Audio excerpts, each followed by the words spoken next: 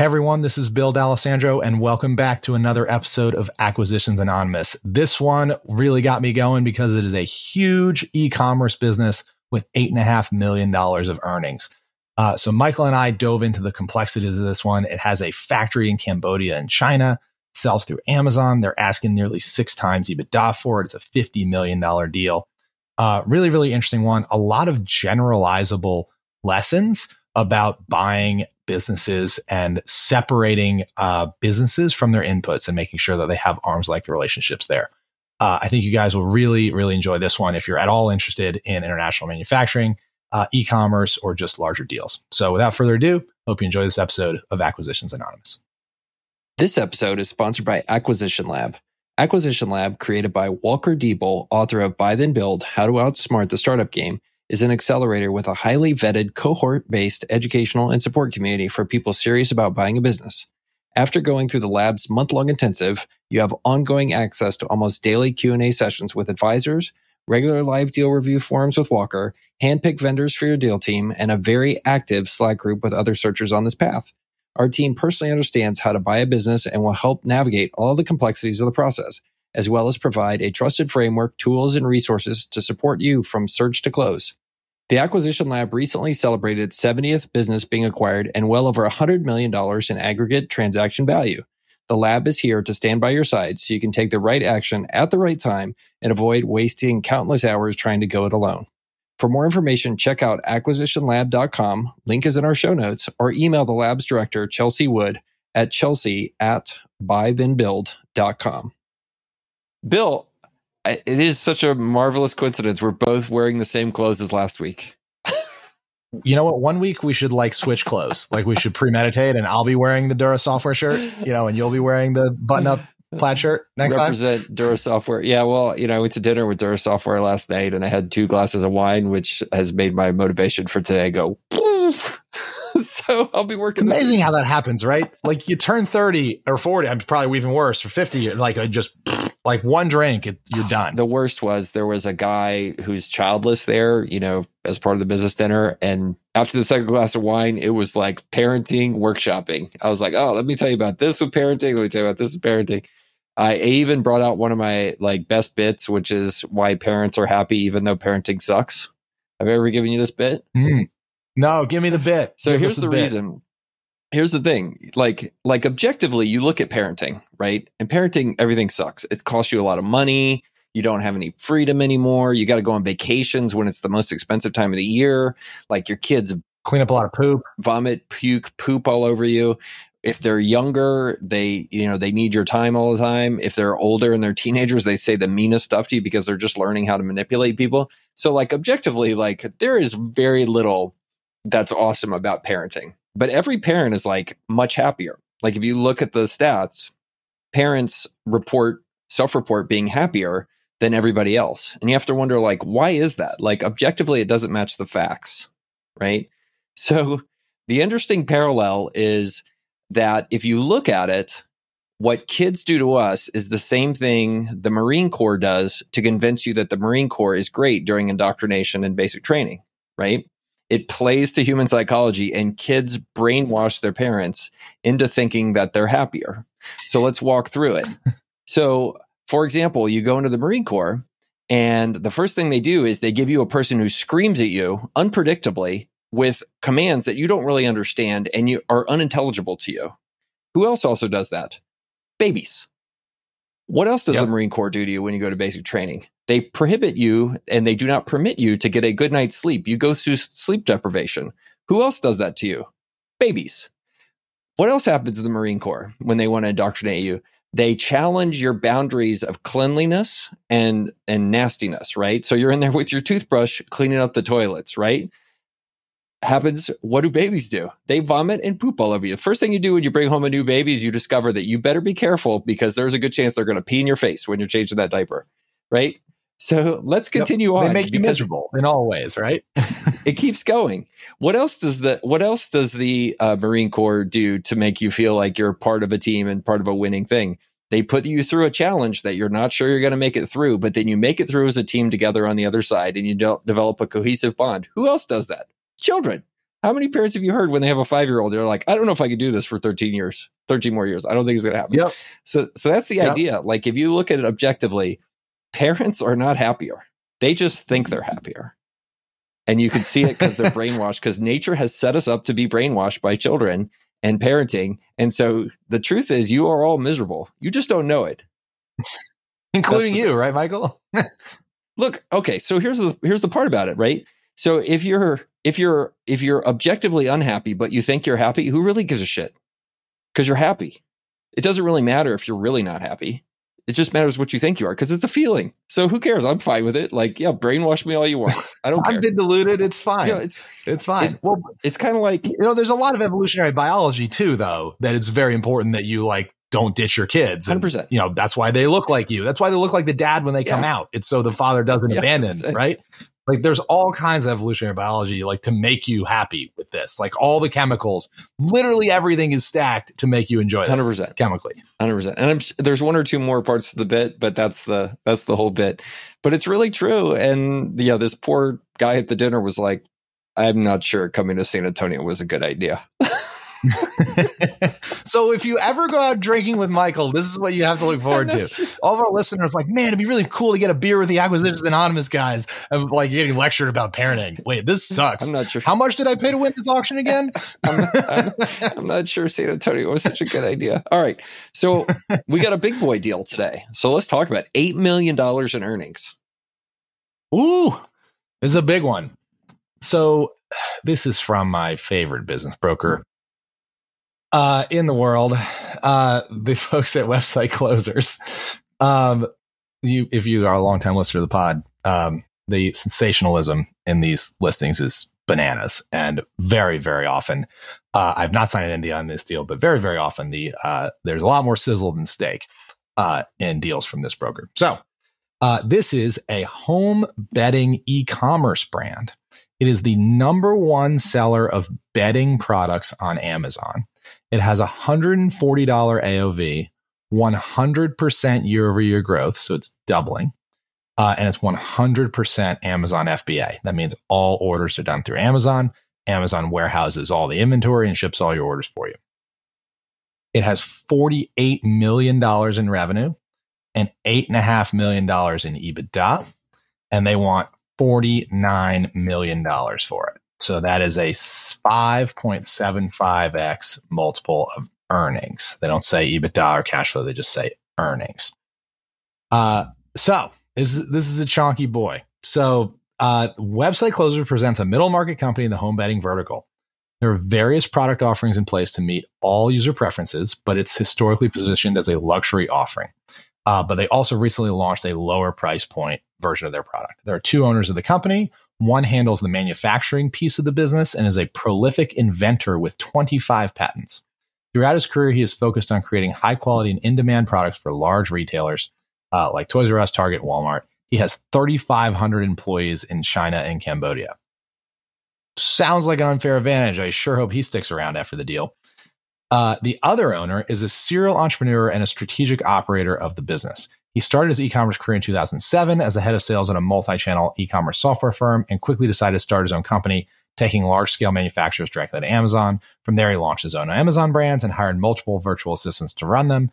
After that, so much success developing and training VAs, he started a virtual assistant company that today serves high-profile e-commerce brands worldwide, assuming, I think, this one.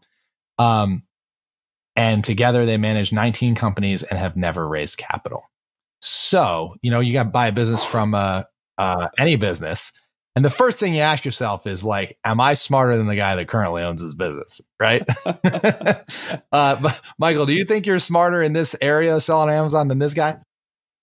I don't know, man. I think, by the way, my Holdco course is launching soon. I think I should take a Holdco course from this guy. So it's kind of a bad thing. It's kind of a bad thing to write in your in your listing. I mean, I think we rarely see something like this where the broker spends the first 3 paragraphs kissing the butts of the seller, and it's like, well, why do I care? That's actually it's actually a bad thing to do, and exactly what you're talking about, which is first thing it makes you think of is how much is this business dependent upon these two guys being involved in it, and the way they paint it, these two guys walk on water, and scares the crap out of me. What also scares the crap out of me, because anytime I am buying a business from someone, I would like to feel confident that I'm the smartest person in that transaction, right? do you want to enter a multi-million-dollar transaction where you're pretty sure you're the dumbest person in that transaction? Well, that's every transaction, but but like, this is like, I just don't understand why brokers do this. And they're like, you are buying this from the smartest, most savvy dude ever, and he doesn't want this asset. Don't you want it? Oh, all right. We'll keep going. These guys sound like ballers, though. I mean, I want to know these guys. 3,500 employees in China and Cambodia. Like, this is a global business. Products for this brand are made in China and Cambodia. Orders are placed every 3 to 4 months, and payment terms are 30 days after shipment. The business makes use of a 100% stock inventory model. Full containers are shipped directly to Amazon facilities, assuming using Amazon Global Logistics, and they distribute and fulfill orders. The company utilizes a 3PL for filler stock to feed the Amazon DCs when stateside stock is lower. All products are FBA/Prime. Furthermore, management works with Amazon Global Logistics, for most of its shipping, and is often quicker and less expensive. The retail giant works with the company to coordinate containers being shipped directly from China to their warehouses in the USA. This is actually really great. If you sell on Amazon and you are bringing in full container loads, Amazon's program called AGL, Amazon Global Logistics, instead of bringing your container, you importing it through probably the Port of LA if it's coming from China, clearing it into a bonded warehouse or your own 3PL, parsing it. If you prep it right, Amazon will bring it directly into their own fulfillment center. So you save that second step. It saves a ton of cost, and you also get to piggyback on Amazon's ocean freight rates. So if you can do AGL, you have to push a lot of prep to the Asian side because everything has to be already barcoded the right way and packaged the right way. Like, it can't require any more touch. But if you can have it come prepped in the container, AGL saves a ton of money. I did not know that. So it's cool that they're doing that. It's definitely a way to save money if you're making stuff in China and selling on Amazon. So currently, sales are exclusively on the Amazon platform, and a favorable supplier terms and insatiable customer demand provide the business with excellent cash flow. Typically, $7 to $8 million of inventory is kept on hand, which ensures products are always in stock and supports the current growth rate. The company is not seasonal. However, Q4 is the busiest with holiday spending. There's also a peak in summer because of a surge in camping trips. Okay, maybe that's air mattresses. Both owners spend less than 10 hours per week on this business. One focuses on operations and architects Seller Central, delegates tasks to VAs and performs market research on competitors. The other spends time working his factories on quality and coordinating logistics. Fully trained team of VAs in India runs daily operations and is transferred to the buyer, or a buyer can use services of the VA company at cost that the existing owner owns and operates. The business is thriving. Management has no intention of slowing down. They have a lot of intention of selling this business to you for 5.75x EBITDA. Firstly, in addition to the premium line, the company is launching a new lower cost product line. Secondly, they want to expand to the UK and Canada, and the owners are interested in staying on in some capacity with the buyer. They plan on acquiring assets with the buyer, such as distressed Amazon brands, and putting them through vigorous programming to make them the top selling products in their categories, just as they have done with this company and multiple other Amazon brands. That's a very weird thing to tack on to the end of a listing. So, all right, Michael, $8.5 million of betting products on Amazon. What do you think? It's interesting who they're kind of reaching out to here, and interesting that they're doing it through website closers, right? Like, I think if you read into this, I'm like, oh, these guys actually are looking for some sort of partial liquidity, type deal where a growth equity firm might come in or a buyout firm might come in and buy 40 to 60, 80% of the company and give them some sort of package as part of it to continue on and then right off into the sunset. But like, people don't do that with website closers, right? It's typically like $500,000 a year, like wedding blogs. And it's just bizarre to me that it's like in website closers. I mean, this is a $50 million transaction. You can't get an SBA loan for that. No, like you're hiring an investment banker. They're putting together a sim and they're calling like every private equity firm that does this size of deal because they're going to be the best payers. So it's just kind of a bizarre way of going after it. And like, I think part of why we chose it, it's like, oh, this is an oddball deal. Like, let's take a look at it. But $50 million deals don't trade with like 4 paragraphs of text on website closers. So I have seen deals like this, right? Like the way too big Amazon only brand that eventually sells to private equity firm. I guarantee you what's going to happen is some lower middle market private equity firm who's never done e-commerce before is going to buy this.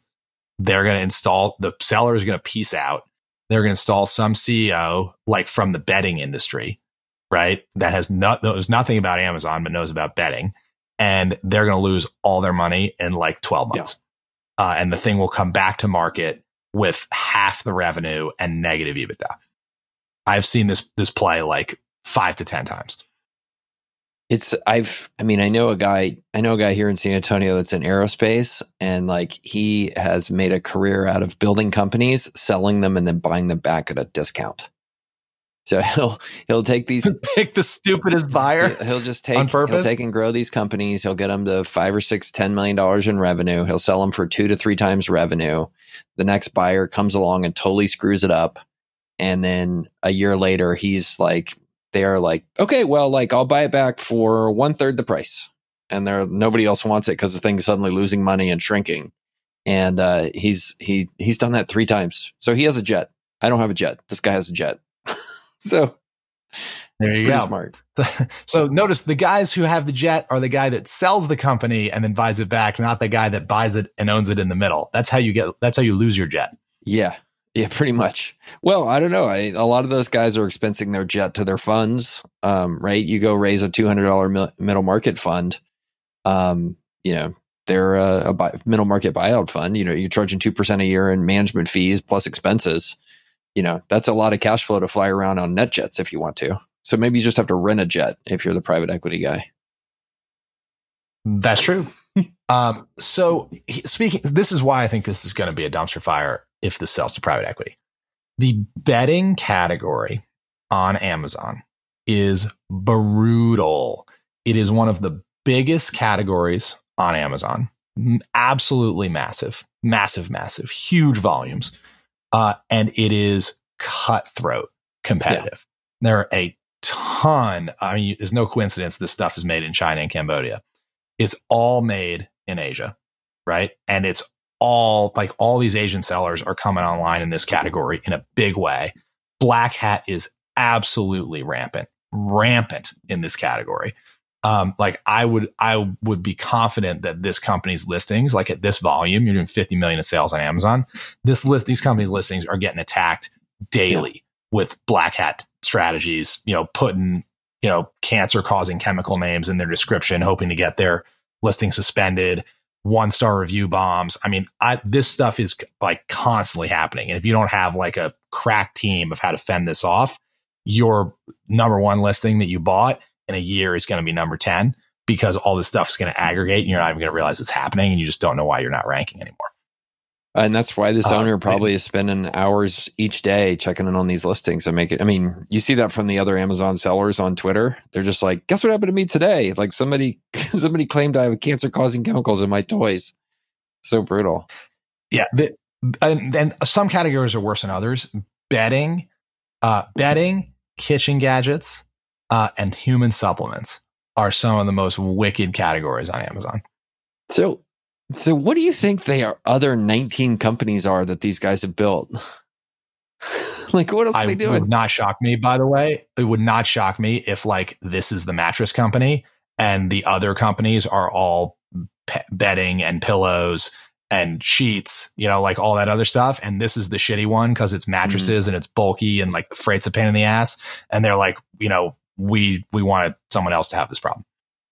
Dude, I think you have to like that these guys at least are vertically integrated. They appear to be like going all the way up to the factory, controlling that aspect of it, and then controlling the listing side. So at least that's a bit more defensible than people that are buying from, other intermediaries or factories that are not custom. Because if they have 3,500 employees, they have to have this has to be captive factories, right? Like they can't, otherwise you wouldn't have 3,500. I think so. Yeah, this implies that it's captive factories. But what it also implies is like right now it's captive factories, but they're not selling you the factory and the 3,500 employees. You're about to become a customer of this factory, right? So all that tight integration is going away. There was a trend, by the way, in the fireworks business, which is kind of similar, where people started running this scam where they would go to the Americans and say, like, we want to sell you a factory. in China. And then you look up and it turns out you can't really own a factory in China. So these people would be like, I own it. And then the CCP member would show up and be like, you what? That happened like that's nice. That's cute. Yeah, it happened a bunch of times. Total scams. Oh boy. Yikes. Man, this is the scariest listing I've ever seen. Seems like a great way to lose a lot of money really fast. Why didn't I guess they had to have been approached by Thrasio and all the Amazon roll-up folks, because this seems like a perfect Thrasio thing. That's why they hired website closers. They want to sell this to an aggregator. Yeah. But aren't those guys all dying now? That's what I've read, is they're all... It's been a tough time. Yes. That whole industry has raised a shitload of money. And then they bought companies at a ridiculous pace in 2020 and 2021. Most of those companies sourced from Asia. And then in 2021, all of the Asian supply chains broke. So you had these companies that had laid out hundreds of millions of dollars of capital, which is about 80% debt capital. They had about 100, some of these aggregators have bought hundreds of brands. So they had maybe 100 parallel subscale Asian supply chains that all broke at the same time. And that, in summary, is what's going on in the Amazon aggregator industry right now, is the fallout of that. You know what I do like about this listing is, like, when you look at people who make a lot of money and become very successful entrepreneurs, like, it doesn't ever look like Lawrence of Arabia, like taking a mad leap at the beginning. It's like they just do it like incremental steps all the time. Like this guy, he started his e-commerce career in 2007 as head of sales at a multi-channel e-commerce software firm. Then he got bored of that and he decided to go start his own company, taking large-scale manufacturers directly to Amazon. And at no point was that $1 million bet, right? That was just a small bet. He probably just said, okay, flew over to Asia, found some orders, and then went and put them on Amazon. And then he just kept rinse, wash, and repeating it. And then he said, okay, well, I'm going to take that and turn it into my own brands. Just, it's incremental stuff here. And then he did the virtual assistants thing. And then he's like, oh, people want this. Like, I'll sell them to other people. Incremental bets. Like, at no point here did he do any sort of like, oh, I'm going to do the next Uber. It's all like, oh, okay, like, I'm going to incrementally do this. And I talk about this effectuation way of doing like new venture creation. It's exactly this. Like, you try things, you do little experiments, you go all in on what works, and then you do it a bit more. So I love that. And then I have another point about the listing, but I'll pause there because otherwise this turns into... 100%, right? Like this guy like hired one VA one time, and then like 15 years later, he has 3,200 employees in Cambodia. Like, that's how these businesses get built. And you're like, oh, geez, if I hadn't like Googled that one thing that one time and actually took action, I would never be here. Most big ventures, like, you don't just like have the grandest of all ideas. Like, I know I'm going to fly to Cambodia, hire 3,200 Cambodians to all make mattresses, right? And then we're going to that's not how it works. It's incremental. Yeah, 100%. And then I love the second thing here, which is, I think, a lesson to learn about partnering. Like, he met his co-founder in 2015, and they quickly realized that their skills and interests complemented each other. One was really good at sourcing and managing factories, and the other one was really good at the sales side, right, the other end. And they partnered and complemented those two things together. And they grew really quickly. I mean, they just rode the Amazon platform like crazy. And again, you think about this. They started this business in 2017. 5 years later, they're doing $8 million a year in earnings and $49 million in revenue. Like, that's a crazy rocket ship. You see it on the internet, on Amazon especially. The scale of the internet is just crazy. It really is. Hard to tap into, but when you do, man, it just happens. So, well, what else do we want to talk about on this one? I'm still confused by how the summertime is like a big sales thing for them. Like, in camping, is this like really cheap bedding that people buy for camping? They must be selling camping mattresses or air mattresses or something, or toppers or something. There's got to be something. Yeah. Some angle to it. The thing about this listing overall that I take away is, I just look at this and I go, too complicated, like too intertwined with the seller's other businesses. It's intertwined with the seller's factory. And like, one of the partners owns the factory. Like, they're getting preferential treatment. They're flying to Cambodia all the time. One guy probably lives there. Like, there's no way you're going to be able to extricate this from the factory side. And the factory is always going to own you, because without the factory, you're screwed. right? Like you have no way to replace that factory, and it's fine because he owns the factory. So he's not going to screw himself. Plus, it's definitely intertwined on the virtual assistant side with the other owner's virtual assistant business. Like this just does not give me the vibe of a business that is very separable. You know, you buy this and you're going to do a ton of work to tear it out of the seller's respective empires. And even if you do tear it out, you know, and become a third party customer of this mattress factory in Cambodia, like they own you, you know, and suddenly you're not the same guy. You know, I don't like this because it doesn't already have arm's length relationships with its inputs. Yeah. Well, and I think that's, you think about our buddy Michael Patron who does exactly this just for Power Tools on Twitter. And like, I don't know if you know it, but he has an unfair advantage, which is like, he has relationships with some people in China that like, they go to each other's, they like were best men in each other's weddings. Like, that's the kind of unfair advantage these folks who develop these relationships over years have. And it's just like a crazy thing to try to compete with. And anyway, just talks back to what you're talking about, like scary to do that. And then secondarily, like if you own a business, there's actually these checklists. I'm sure you've seen them, but they're like transferable value assessments. And it's basically a checklist where you go through and you look at your business and you give it a score that says how much of this business is really dependent upon me and how much can I transfer to somebody else. And it's crazy when you look at a business like this that's doing $8 million a year in profits, and like they're going to score terrible on that because there's very little they can extract from themselves.